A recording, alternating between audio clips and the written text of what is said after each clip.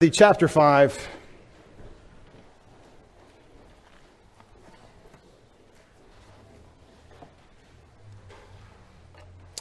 The theme of elders and honoring them keeps coming up in the book of 1 Timothy. We said last hour there's a problem in Ephesus.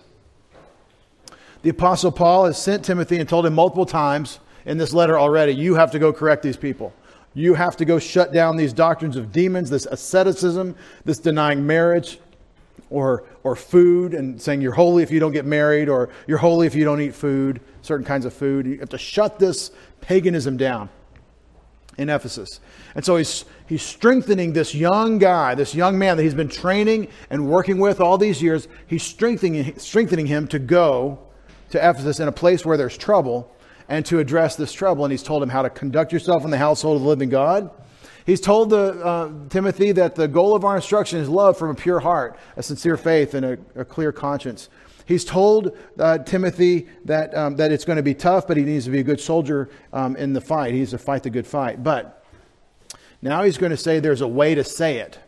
There's a right approach to how you're going to deal with these, especially elder people in the church. And we have in 1 Timothy chapter 5, verses 1 and 2, the general approach of how we talk to each other. We saw first hour, we treat each other in the family of God like we're family. We treat each other like family. And I kind of joked with you a little bit. I said, and so you don't have to call me the word brother to treat me like a brother. In fact, in my family, we never called each other by our sibling identity. Brother David, would you please pass the salt? Yes, Sister Carrie. We never talk like that. But in churchianity, they do that some, and I'm just like, that's not how family works in my family. We call each other familiarly by the first name. And we have special names for our elders because we don't call them by their first name. I don't call my mother Linda. I always called her Mom. Always Mom. And my dad was always Dad. And so, after I was 5 or 6 anyway. And but there was, it's family. This is why I have settled on Pastor Dave for the kids. You adults don't have to call me any special name. I'm not the right reverend anything. Jesus Christ is our great shepherd. And I'm a saint in the body of Christ, just like every one of you believers. Set apart to God. That's what saint means, just set apart to God. All right? But I'm not their peer, the little kids. And I don't really think I'm Mr. Roseland to them because this is a household of the faith. We're familial. I'm kind of like, if you're a man and you have kids in this church and I'm your brother in Christ, understand I'm their brother if they're believers too. But in terms of the family, if I'm your brother, then that makes me kind of like an uncle and you to my kids. That's kind of how it seems to work in the household. So I think something more avuncular like Pastor Dave than Mr. Roseland. Because I never called my uncle by his first name. I had an uncle, my dad's brother, Tim. I never called him Tim. I called him Uncle Tim. Because that was the nature of our relationship. I'm from Texas. We respect our elders. At least we say we do. We call them sir and ma'am. We say yes, sir, and yes, ma'am, and no, sir, and no, ma'am. And we don't call our uncle by his first name. That's my dad's same age. We call him Uncle, but I never called him Uncle Roseland. Hey, Uncle Roseland. Now, I've read Dickens and old other cultures and times gone by. People would do that. They would call each other uncle and by the last name. But that would be silly. I might have done it if I thought of it, because I am silly at times. But anyway, my point is that we're a household. The way the Bible presents the local church is it's family. It's family, so we treat each other like family. And I don't mean we ignore each other and we're late for dinner and all that. I mean we're supposed to concern ourselves like family the way families love one another. And that's not agape love, that's phileo love. That's the family filial love that you have because you're in the same household. And the way you can get that successfully in a household, I hope all of you know, is through agape, through disregarding self and concerning yourself for the best of the other. But if you have enough time invested in a household that's doing this toward one another, you develop very easily some filial, some give and take love as a family because you have had so many good experiences. I think that family evangelism, if you'll pardon the expression, of like coming around someone and letting them know that you care about them and you're there for them and you're glad to see them and you want them to be glad to see you, feeling belonging. I think a lot of bad things get advanced in our time through people using that method to get hold of people. I think a lot of bad things get advanced. There's a cult down the street that will come out and do your roof if you listen to their two people come by with their bicycle or whatever every time. There's a cult down the street that'll get you through family belonging. Oh, I finally found some people that care about me. And they're confused because they think that I feel loved equals I'm being told the truth. And so you can really hijack something that's divine, that's God-given, in how we treat one another and use it for nefarious purposes. And this happens, and it's called abuse. It happens all the time. But understand, I'm just showing you the power of the household, the power of being part of a household, of a family. And there have been cults called the family. Ever heard of that? See, there's all kinds of abuses of God's good things. But very clearly in the text here, we're told that we're supposed to treat each other like we belong to the same family. And what you do in a family is you respect your elders. You respect your parents because they brought you into this world. And if they had any idea what they were doing, they took care of you. And they made sure that you made it to the age that you've arrived at. They gave you life, and then they gave you sustainment for life, and they cleaned you up, and they washed you off, and they taught you and trained you. And if your parents didn't do that for you, they were supposed to. Break the cycle, do that for your kids, right? But that's the design God gave us in parents, and He's the ultimate father, obviously, and He's really good at it. And so we're learning in God's economy to respect our elders and honor them because they're from God. And so in our passage here, Paul is teaching Timothy how the church family is supposed to treat one another. And as you go correct these older men, you speak to them as fathers, he says, without giving them a sharp rebuke. You come alongside them, you encourage them, you entreat them as you would talk to a father. You talk to older women as mother. You talk to as you would talk to a mother. You talk to the young men as brothers. You talk to the young women as sisters in purity. And so this is Paul establishing how the household relates. And then we talked about the way you treat widows who have no support. Widows indeed, in your English Bible, perhaps, I translate it, truly a widow in need. This is an economic category of a woman who does not have the ability to provide for herself. Her kids are not present, are not able to provide for her, they've already moved on. Or she doesn't have kids. And she has nothing, she has no one, she just has God. And we read in 1 Timothy chapter 5, what this lady is like. She's been left alone. She's fixed her hope on God and continues to in entreaties and prayers night and day. These people are wards of the church. The women who have no support become supported by the church, says the Apostle Paul. That's what it means to honor them. And then he says that there's a certain way of life not to be that's very common. A woman who's a widow no longer has that pressure or that presence of someone to whom she's accountable. Right? It's lonely, but it doesn't have to be totally lonely. Right? But what he says in verse 6, she who gives herself to wanton pleasure is dead even while she lives. And this is where we were headed last hour. We have to honor our fathers and mothers according to God's design. And we have to provide for those in our church family who cannot provide for themselves. And that involves support. Where am I at? And I'm in verse 5. Now the truly needy widow, even one who's been left completely alone, meaning she doesn't have earthly children to provide for her, she has fixed her hope upon God and abides in petitions and prayers night and day. Paul paints a picture of, ladies, what you want to be like, widowed or otherwise. You want to be a woman who fixes your hope on God and is given to prayer in the work. Now, in this case, it's a woman who is no longer providing much in the way of her own needs. As we get older, we lose the ability to do things. She can still pray. There's still work to do. And we said there's a great principle here of labor. In verse 6, though, she who indulges in excess, although living, has already died. So the husband died, and now we're just going to live for pleasure. That's death. That's death. And the two principles came out of this. Widows who are unable to provide for themselves still have work to do. Widows who cannot provide for themselves still have work to do. That's petitions and prayers day and night. Or night and day is the order he gives. We also said Living for pleasure is death. And I think it's true for widows. It's true for young people. It's true for people on their video games. It's true for people with their sports team. It's true. If your life is pleasure, it's death. You're missing life.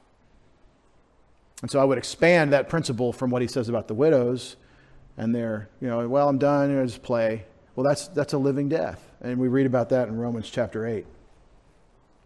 By the flesh, if you live according to the flesh, you must die. But if by the Spirit you're putting to death the deeds of the body, you will live. So your Christian life never ends until your life ends. And your Christian service never ends until your life ends. And this brings into the principle the concept of the 20%, 80% I started to talk about. Do you know what I mean by 20%, 80%? 20% of the people do all the work, and 80% of the people basically show up. That's the local church in a good, healthy local church in the United States.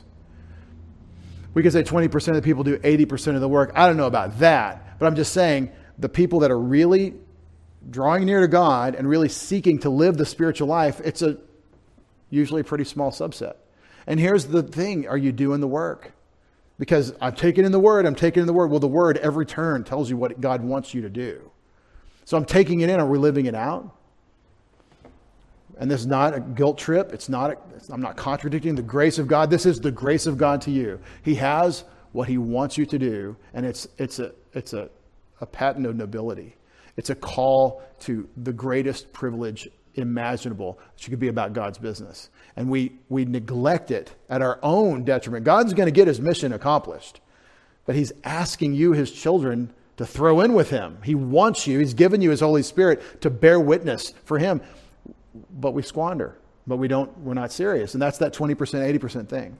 And well, why not? Well, work. The kids got sports, all the things that we throw up as cultural excuses to say, I'm not really going to throw in with the mission. I think you should be doing sports clubs and work and whatever else. You should be doing it as unto the Lord, as a representative of Jesus Christ, taking your white robes of spiritual identity in with you, as it were, walking in the light as God is in the light among these people, and bearing the reproach that you'll bear for those that hate God and want nothing to do with Jesus Christ, even as you start the conversation in that direction at times. Yeah, you're going to be hated for it, but you should do it. Well, if we do that, then the sports team won't be as easy. It won't be as fun. Yeah, but somebody might get saved. You might snatch someone from the flames. And what else are we doing here? Right? So what I'm saying is, there's always the work. And Paul's talking about the ladies that are in the work. They become a ward, if you will, of the church. They become somebody that the church supports because they don't have family to support them. Now again, it's very important to notice, children and grandchildren in verse 4 are responsible to care for their grandmothers and their mothers. They don't saddle the church with that. You take care of that. But if there is no one, if there are no children, the church is the family in reserve. We're there. We're extended family. You see how that works? And so we take care of our own. That's the idea. All right. In verse 7, Paul commands Timothy to command. I have to repent a little bit. I said last time, I spoke on this last week, I said I don't issue a lot of commands. Right here, the Apostle Paul in the imperative mood tells Timothy to issue commands. You hear it? Paul is commanding Timothy to command the Ephesians that they take care of their parents. Present City Bible Church. And as much as I have any authority to say anything to you at all, take care of your parents. Provide for your grandparents, whatever they need. Oh, they're got Medicare. They're in the nursing home. They're taken care of. Oh, no. No, that's not their needs. Well, they've got canned food. They're warming up the peas in the microwave for them. They're fine. They're okay. Not if you're not watching. Not if somebody's not there. Not if you're not going to see them. Not if you're not loving them. Take care of your parents. I don't know how to issue commands without screaming at people. All right. Command these things so that they may be above reproach. Ladies, when your husband dies, and he will, and that's what happens most of the time. And this has been a problem since back in those days. The husband dies early, the wife has a break. That's the nature of the human experience, is that husbands go, 70. My dad got almost exactly that. And then you get the break, right? The aftermath. And I could ask God all day, why is it like this? Why do you do this? And I don't know. But I know that this is a very common experience they're having in Ephesus in the first century, 2,000 years ago. It's what we experience today. We have a lot more female widows than male widowers. And I believe that in 1 Corinthians 7, when Paul talks about the unmarried, agamos, and then the widows, the first one's a masculine word. I think that's a male widower. And the widow is the female widow when he talks about the unmarried. Stay as I am. He's not talking about young people not getting married. In 1 Corinthians 7, in that part of that passage. But here's the thing. It's a common experience. We all know it. And just because there may be programs, just because someone may be looking in, doesn't mean that we're getting the care that we need. And so this is a life responsibility that we all have. And ladies, just because he's gone and you're on your own doesn't mean your service is complete. It doesn't mean you're done serving the Lord. You'll serve the Lord all these years dealing with Mr. Nasty. And he was great, but there were hard times. We took the good with the bad. It was bitter and sweet. And now I miss him, but there are things I don't miss. Right? There's a lot less laundry. It's not time to play. It's not time for wantonness. It's not time to live for pleasure. And we think about that with respect to retirement. I think this principle goes through everything in life. Triple retired? Is that the number so far? So Mike Riegel, I'm going to use you as a sermon illustration. Mike finishes with the Navy, does nuclear thing, gets a sweet deal and retires there, comes back here, serves here with us. Thank you, Pam.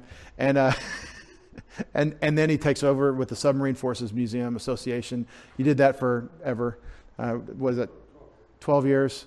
And then he's retired again from that, and he's like, well, what am I going to do? Now he's the executive director of Chafer Theological Seminary. That's his retirement, thing. And so he went from paid things that retire with pay to being pro bono. I don't think you get a reimbursement for Chafer, right?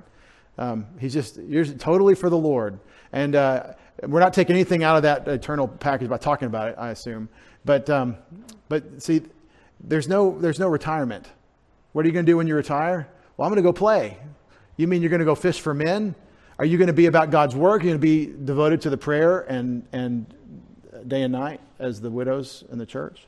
There's no retirement from what God has us doing. And if you think about your life as, man, I'm really going to work hard and then I'm going to start playing at 65 or 70, you're going to miss out on the most effective years of God's service because you'll be the most mature. All right.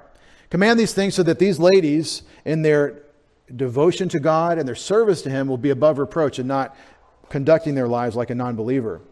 In verse 8, now let's talk about unbelievers. But if anyone for his own, and especially those of his household, does not take thought for provision. That's what it says. He does not think ahead for the provision of these in his own household, the elderly. He has denied the faith. See, living with good worship toward God earlier in the verses is to take care of your parents. I think that's in verse 4. If he doesn't provide for them, and it's a thought word, pronoe, to think ahead, is really the origin of this word that means to provide for. But it's to think ahead, to concern yourself, to care for them. See, we've got our retirement plan, right? You've got your 401k, you're saving for retirement. Well, you also need to be thinking about the provision for those that have provided for you. This is God's design, and we talked about that in Matthew chapter 15 today. If you don't do this, you've denied the faith, and worse than an unbeliever. Such a person is worse than an unbeliever. Why? Because they know, take care of mom and dad. So, it's a pretty good challenge for us to honor what God gave us. Understand the theology behind this. The theology behind this that goes from Genesis through Revelation is the divine institutions. These are authority structures that God has delegated to man. Authority structures. Like you, between you and God, have your responsibility that He laid on you to do His work. Responsible labor. Institution number one. You and God. You have your choices to make, and you're supposed to make choices that He wants. That's the first one. The second one is marriage and authority structure with headship and bodyship. That is an authority structure. It is a governmental authority structure. Somebody in the marriage has the right, the requirement to make decisions. And somebody in the marriage has the requirement to assist. And that's God's design in Genesis chapter 2, echoed in Ephesians chapter 5, and everywhere marriage is addressed, Matthew 19. Headship and body. And I'm not saying, ladies, that you don't have a role in the decision making. I'm saying that you are the helpmeet for that man who is the head of that marriage. And if you don't like that, understand you're fighting with God. You're not fighting with me. And if you don't like that, you're opposed to your own good, to your own blessing, to your own flourishing, your own thriving, your own blessing in life. Headship in marriage. It's a divine institution. And if we get that straight in Ephesians chapter 5, it provides a household of God's love. Self-sacrificial love of a husband like Christ, with a responsive love from a wife who's submitting to her husband. And now we've got children in that, and they're being nourished and elevated and reared in the love of God. That's divine institution number 3, is the family. God gave parents their children. He didn't give the state the children. He didn't give the local school system the children. He gave the parents the children. This is, if you really want to know where I am politically, this is my number one issue. I joke about it being the Second Amendment, but it's only because the Second Amendment helps me with my real number one. It's my kids. They're not anybody else's but mine before God. Because apparently the principle in God's economy of creation and ownership is that if you make it, you own it. When God made everything, He's the owner of everything. And when He distributes what He distributes, it's His to distribute. That's why Marxism is so evil. Your problem with the distribution of the wealth is with God. And start storing up treasures in heaven, by the way, and stop worrying about the shekels here on earth. No, if you make it, it's yours. And well, in what sense do you own your children? Not for their destruction, not for anything but for their protection and development, for their good, for their thriving. That's why you're their parents. Not to hurt them, obviously. To promote them and protect them.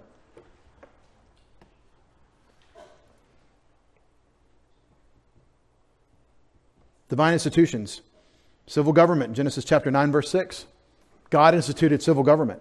That God would have humans doing His work on earth with respect to other humans. And in Genesis 9:6, it's for murder. The murderer will be executed. Genesis 9:6. The beginning of all human government where God delegates to man the right to rule. These are the divine institutions of authority. You could argue about Genesis chapter 11 and the establishment of nations, where God divided the languages and the cultures according to clans and tribes and language, where God set us apart into different nations. Not in terms of racism. We're one race, one human race, but He separated man into nations because we're broken, and when we band together, we fight Him. We rebel against Him. So He protected us from ourselves in Genesis chapter 11 in the Tower of Babel with the nations. I believe the local church is an institution of God of authority. It's a Christian institution which has God-delegated authority structures. We've heard about elders and deacons. So what? This is God's way. And the way you honor Him in all those institutions is pretty clearly spelled out in the Bible. Parents, you need to protect, provide, and direct your children. Raise them in the fear and the admonition of the Lord. Parents, you need to not provoke them to anger, but to bring them up, to grow and thrive in the things of God. Let's take a tack from our talk on honoring our parents and our divine institutions, and let's look at a great instance of a man that deserves our emulation and our honor. If you please turn to Joshua chapter 14. Joshua chapter 14. My favorite recent humorous story about elderly versus young, elderly man versus young man, was a story of a man at a ball game back before the virus who heard a boy, a younger man, an 80-something-year-old man heard a younger man making fun of the elderly. I don't know the circumstance. Maybe he was making fun of him. And he was talking about how the elderly don't understand how to do any of the new modern technology. They don't know how to, put the phone number in their phone. They don't know how to turn it on silent for church. They don't know how to do whatever. They can't even get their internet working. You got to come over and set up the internet at their house. Right? They forget their email password. You got 5 email accounts. And the old guy said, well, my generation invented all of that. What has your generation done? All that technology is we created all that. We went to the moon. What have you done? And it's a great point. And it just illustrates, that idea illustrates the thought of how important it is to respect your elders because they've been a place you haven't been. It's easy to look back on their mistakes and forget the context in which they made them. I grew up in a church that had its heyday in the 60s and 70s. At one point, 1 million people are ordering cassettes from Bob Thiem's ministry in Barak Church. 1 million people, 1 million different, he said in a tape I heard once. The heyday was an interesting time because it's in the middle of the counterculture movement. It's the anti-war movement. It's very Marxist in its underpinnings. And people are coming to church, but they're trying to be the Jesus movement. Remember the Jesus movement? Long hair and a beard, like the Jesus pictures. And so the hippie thing's going on. And so churches are trying to deal with this culturally. And a lot of churches, like Chuck Smith, are like, yeah, just let them come in and they'll figure it out. Well, a lot of times they kind of start looking like that, start singing like that, start becoming absorbed into the popular culture. Well, the church I grew up in said, no, we're World War II veterans. We didn't suffer all this to have these idiot communists take over. So they went straight hardcore anti-communist. Everybody had a crew cut. Every whisker shaved, no matter what. There's no facial hair. And I mean, the pastor was a reservist Air Force officer who gave he gave in the middle of the Cold War, he would give for the Air Force talks in various social settings. He would give speeches about communist brainwashing techniques that we learned from the Korean War. And he was a reserve Air Force guy and a pastor, and he was on the right side. And I lived there. Because of where I came from. I'm so grateful for that heritage. But a lot of those people that were flocking to this were in reaction in the culture. They're like, well, we're losing our culture, and this guy's holding fast the culture. And in as much as that was a way people could get into the Word of God and start being about God's work, ding, excellent. But a lot of those people flocked in and flaked off. A lot of it flocked in, it became a fad, and then they flaked away because that's not the spiritual life. We're not here to fight the communists. Communism, Marxism, is a satanic doctrine, and we do need to tell the truth about God's decisions with private property. But that's not our mission. See the difference? And so I love my heritage, and I look back and I say, well, maybe there was an emphasis at times that people didn't quite understand what we're really doing here. I'm not saying the pastor was wrong. There are lots of people that would set me on fire if I said that. But we all make mistakes. And my point is, it's easy to look back at people's decisions in the past and forget about the context in which they made those decisions. And that's what's going on in your revisionist time today. All the statues are coming down, all the wicked people. And hey, every human being in history has been a broken, nasty, rotten sinner. The shocker is when you see virtue in these sinners. And it's God. It's God's grace. And so I thank God for my heritage. And I want to consider this great man of God, this great man of faith that we find in Joshua chapter 14, who's an elder man, far past what should be his prime, who is not ready to hang up his spurs. He's not ready for your rocking chair. Verse 6, then the sons of Judah drew near to Joshua. They're going to parcel out the land, inheritance rights for the different tribes. So General Joshua, working under the Lord. is in Gilgal. And Caleb, the son of Jephunneh, the Kenizzite, said to him, you know the word which the Lord spoke to Moses, the man of God, concerning you and me in Kadesh Barnea. Joshua, son of Nun, Caleb, son of Jephunneh, were the two rangers that came back with a favorable report. God is giving us this great land. We know right where to attack.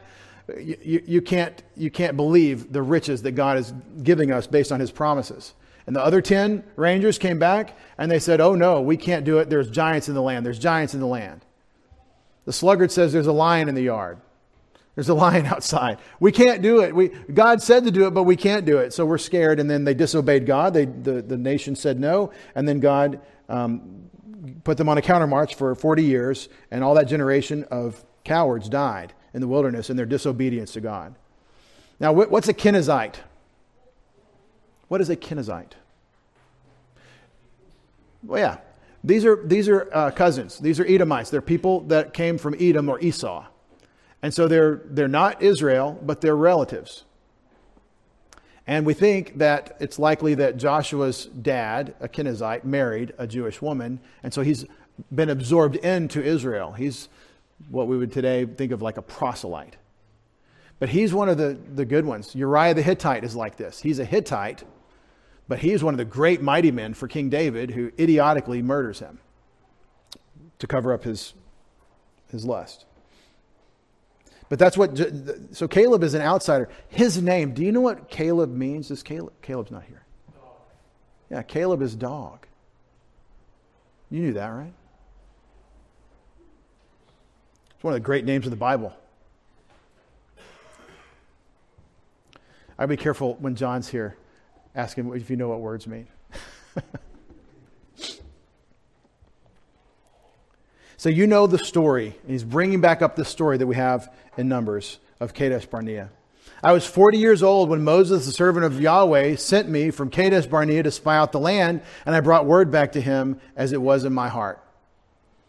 God said we could do it. You told us to go in and see where to do it. We found this. We did our reconnaissance. We brought back our report, and the country fell apart. But I brought back a faithful word. Nevertheless, my brethren who went up with me made the heart of the people melt with fear, but I followed the Lord my God fully. Now, he's not self-righteous. He's just saying this is the story. God said, go spy out the land that I'm giving you. We spied out the land. We came back with a report. And it's awesome. God's giving us a great land. Let's attack. There's a bunch of people that live there with a massive group of armies, and you have to go defeat those armies, but God's giving you the land. The people looked at the armies and not at the Lord. That's what happened in the Exodus generation. In verse 9, so Moses swore on that day, saying, surely the land on which you, Caleb, your foot has trodden, will be an inheritance to you and to your children forever, because you have followed the Lord your God fully. Notice the standard. You followed the Lord your God fully. And so I think what this means is that the part you went and scouted, you get to have. Turns out there are giants there. But you get to have the giants' place, the Anakim. Now behold, the Lord has let me live just as he spoke. So he's saying God fulfilled this promise that we got from Moses, for the Lord sent to Moses. God let me live this whole 40 years with all our generation died in the wilderness. Just Caleb and Joshua are left. He's let me live just as he spoke these 45 years from the time that the Lord spoke this word to Moses when Israel walked in the wilderness. And now behold, I'm 85 years old today. Therefore, grant me that I may sit in thy rocking chair. No. I'm still as strong today as I was in the day Moses sent me. As my strength was then, so my strength is now for war and for going out and coming in. When you hear that language, going out and coming in, that's leading a troop, leading a battle, an order of battle. That's what he's talking about. Solomon says, I'm just a little kid, Lord. I don't know how to come in and go out. He means I don't know anything about warfare. I don't know how to do the thing my dad did. And so he asked for wisdom. Well, this is what this means. I'm ready to go out and come back. Now then, give me this hill country, amen, about which the Lord spoke on that day. For you heard on that day that Anakim, the sons of Anak, were there with great fortified cities. Perhaps the Lord will be with me, and I'll drive them out as the Lord has spoken. So give me the land that God promised, the place where the giants live, with their fortified cities. And we think the Anakim are giants, and we think there are some of them left by the time, a few hundred years later, David meets one of these characters in single combat in Ephes Damim, described in 1 Samuel chapter 17. And the story is that Goliath has brothers, and they're all big. So this is the A-team. These are the people that you don't want to have to fight. These are the Super Bowl champions. We don't have to play these guys. We're just little league football players. And we're going to have to go up against these giants. And the rest of the people, the rest of the spies said, no way. And Joshua's like, let me at them. I'm only 85. So Joshua blessed him and gave Hebron to Caleb, the son of Jephunneh, for an inheritance. Kiriath Arba is the town, what it was called then. Therefore, Hebron became the inheritance of Caleb, the son of Jephunneh, the Kenizzite, until this day, because he followed the Lord God of Israel fully. There's a lot of principles in this. Trust in God, so you obey God. And see, the following God fully comes from trusting him, first and foremost. What did he say? I believe it. So I do what he wants because I'm trusting in what he said. Following him fully is I trust him and I obey him. I trust him and I obey him. That's the first thought that you see in this life of Caleb. But the second one is that inheritance blessings are available to those that follow him fully. In this story, there are inheritance blessings that come to Caleb, and the reason he gets them is because he followed God fully. Now, I'm told that you can't connect the Christian's rewards at the judgment seat of Christ with inheritance. But I don't know why people say that. Because in Colossians chapter 3 and verse 24, we're told that there, for those slaves that serve God, there is the reward of the inheritance. The reward of the inheritance. In other words, I believe inheritance works this way. Some things that God has laid up for you, he's already given you, and you can't lose them, like the Holy Spirit, Ephesians 1:14, like a resurrection body, 1 Corinthians 15. These things are settled. You have them. They're God's inheritance gift to you. But some things, like Christian rewards for service, seem to be in question. Those things in question, like Caleb, by following God fully, he's given for all the generations after him of his family, they get to have this place called Hebron. In chapter 15, slipping ahead to verse 13, now he gave to Caleb the son of Jephunneh a portion among the sons of Judah, according to the command of the Lord to Joshua, namely Kiriath Arba, Arba being the father of Anak, that is Hebron. All that. Now listen, the city of Arba is the city of Anak's daddy. Anak is the name of the father of all the giants. This family of abnormals, of people that are, and I don't think it's a Nephilim invasion, all that weird stuff, ancient aliens, none of that. It's just these people are super warriors. Some people are really tall and really strong and really fast, and you don't want to fight them if you can help it. Like Goliath. But this is my inheritance. God has given me this portion. Now understand, it's occupied territory. It's given to him he's got to lead an army in to go defeat the people and kick them out. And that's the Joshua conquest. So they give the 85-year-old general and his troops possibly the hardest foothold in the land, Hebron. Caleb drove out from there the three sons of Anak, Shishai, Ahiman, and Talmai, the children of Anak. And we're supposed to say, what is that? We've read to this point in Joshua. Okay, we started in Genesis, we're in Joshua. These are the giants that they were so scared of. Joshua said, no, we could take them. 45 years later, they took them. They won. They did exactly what Joshua said when he said it. Now, what kind of patience is it? What kind of patience is required for Joshua to wait 45 years to do what he said he'd do 45 years ago? He's not bitter. He's following the Lord his God fully. Right? What an incredible testimony this man is. But what really captivates me about the life of Caleb is that this is the end of his life. This is the end of his life. It's his last battle. It's the last struggle that General Caleb has to fight. I call it Caleb Christianity because, think about this, God saves the toughest stuff for you at the end. And I want you, every person with gray hair you ever meet, the grayer, the more critical this is. I want you to think about the battles that we face at the end, toward the end. The loss of children. The hardest thing we ever deal with. Genesis 22, and then the cross of Christ, the loss of a child.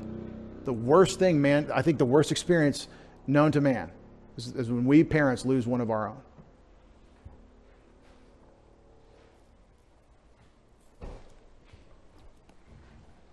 Death itself.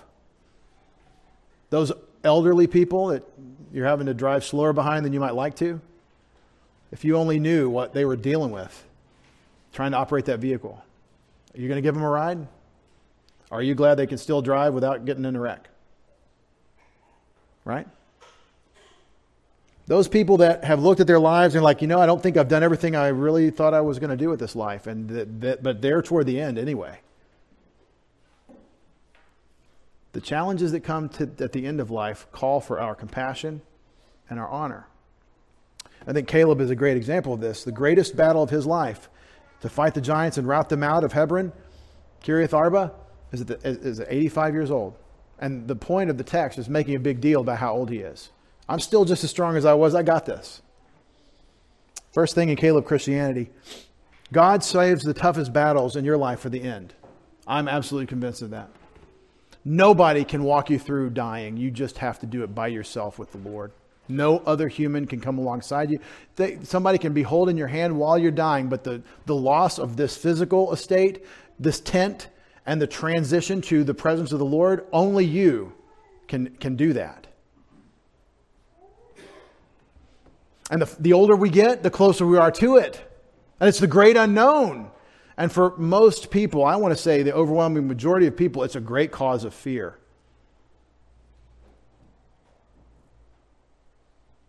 And it's in God's timing, and you just have to trust Him in the moment. But the biggest battles, before you die physically, your body's going to fall apart, isn't it? For the most part.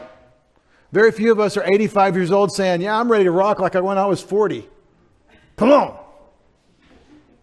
Very few people can say that at 85. I have a feeling that manna was good nutrition they were eating for 40 years in the desert. But for the most part, what happens is that we die. If we don't die younger from cancer or something, then we die later from cancer or something. And between getting sick and dying is that last close down. When you really have to say, for me to live is Christ, to die is gain. You really have to say, God, you have your way in my life. I'm just in the moment. You have to keep bringing yourself back to that thought as you could dither into regret. You could drift away into why me? And you have to keep recentering your thinking on who God is and what He's doing, and that this is the end. What I'm contemplating is the end of the very, very, very beginning of my experience of God's glory for eternity, forever and ever and ever. And that what I'm going to lose in the loss of this body and the connection with my friends and family is going to be the gaining of being with Jesus Christ. And Paul says as much in Philippians. It's better to be absent from the body and present with the Lord. But it's a battle, and it's a battle of faith, and it's a huge challenge. And it's at the end. It's the last fight you have.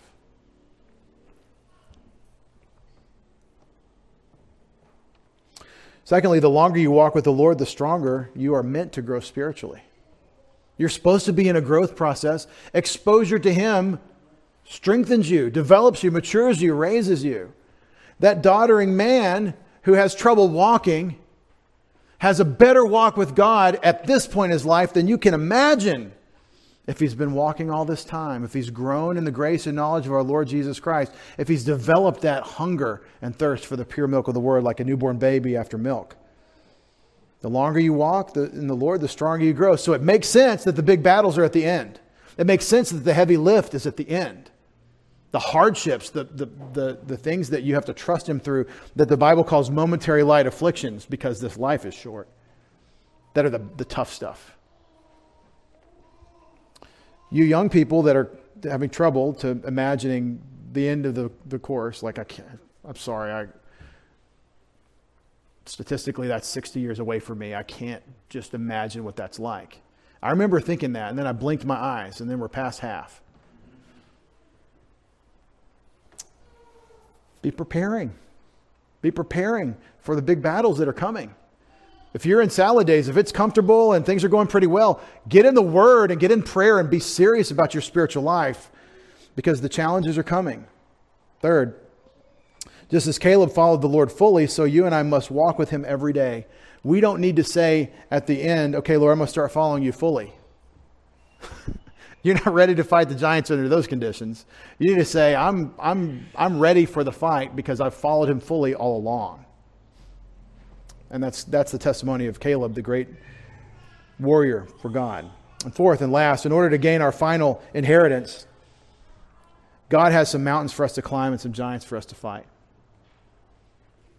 You can't glorify him in trusting him.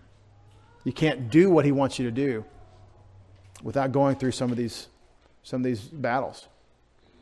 And this is the way to think about it. Y'all pray for me. I'll pray for you that you can think about these battles when they come for you, that this is how to think about it. I am trusting in God, and I'm going to fight every step of the way to keep my focus on him and to trust in him through this hardship. And yea, though I walk through the valley of the shadow of death, I will fear no evil, for you're with me. With our heads bowed and our eyes closed. Closing moments, we dedicate this morning to those who may be in the hearing of my voice that do not understand eternal life or do not have it because they haven't trusted in Jesus as their Savior. If you don't know Christ as your Savior, it is really between you and God. It's a matter for you and him.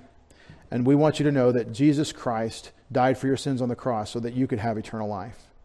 If you believe that, if you are trusting in him as your Savior, you have the life. If you don't have the Son, then you don't have the life. And that's the simple truth. It is a rejection of the love of God toward you to say no to the offer of life through the Lord Jesus Christ. It is the rejection of his love where he sent his Son for you to die for your sins. The world attacks this doctrine, it laughs at it, it scoffs, and it will laugh its way all the way to the lake of fire. But it doesn't have to be so for you. Believe on the Lord Jesus Christ, and you'll be saved. Father, we thank you for eternal life, the eternal life that you've given to our loved ones, to our elders, to our parents and grandparents. Thank you for the confidence that we have enjoyed when we've seen one of our loved ones die, to be absent from the body and present with the Lord, the comfort we gain in knowing that the dead in Christ will rise first. We who are alive and remain will be caught up together to meet the Lord in the clouds, and so will we ever be with the Lord. Father, the comfort that we have from knowing what this life is for and where we're going. And Father, it's so easy to lose track of these truths, of what we're doing here and what it's for. Don't let us lose track of it. Father, those that are among us who are facing the challenges that age brings on, the battles that Caleb had to fight, and metaphorically I mean, but that Caleb moment of having to fight the big stuff at the end, Father, strengthen them, encourage them, help them know that this is how they can glorify you to the maximum as they trust you, as they follow you fully. We ask in Jesus' name. Amen.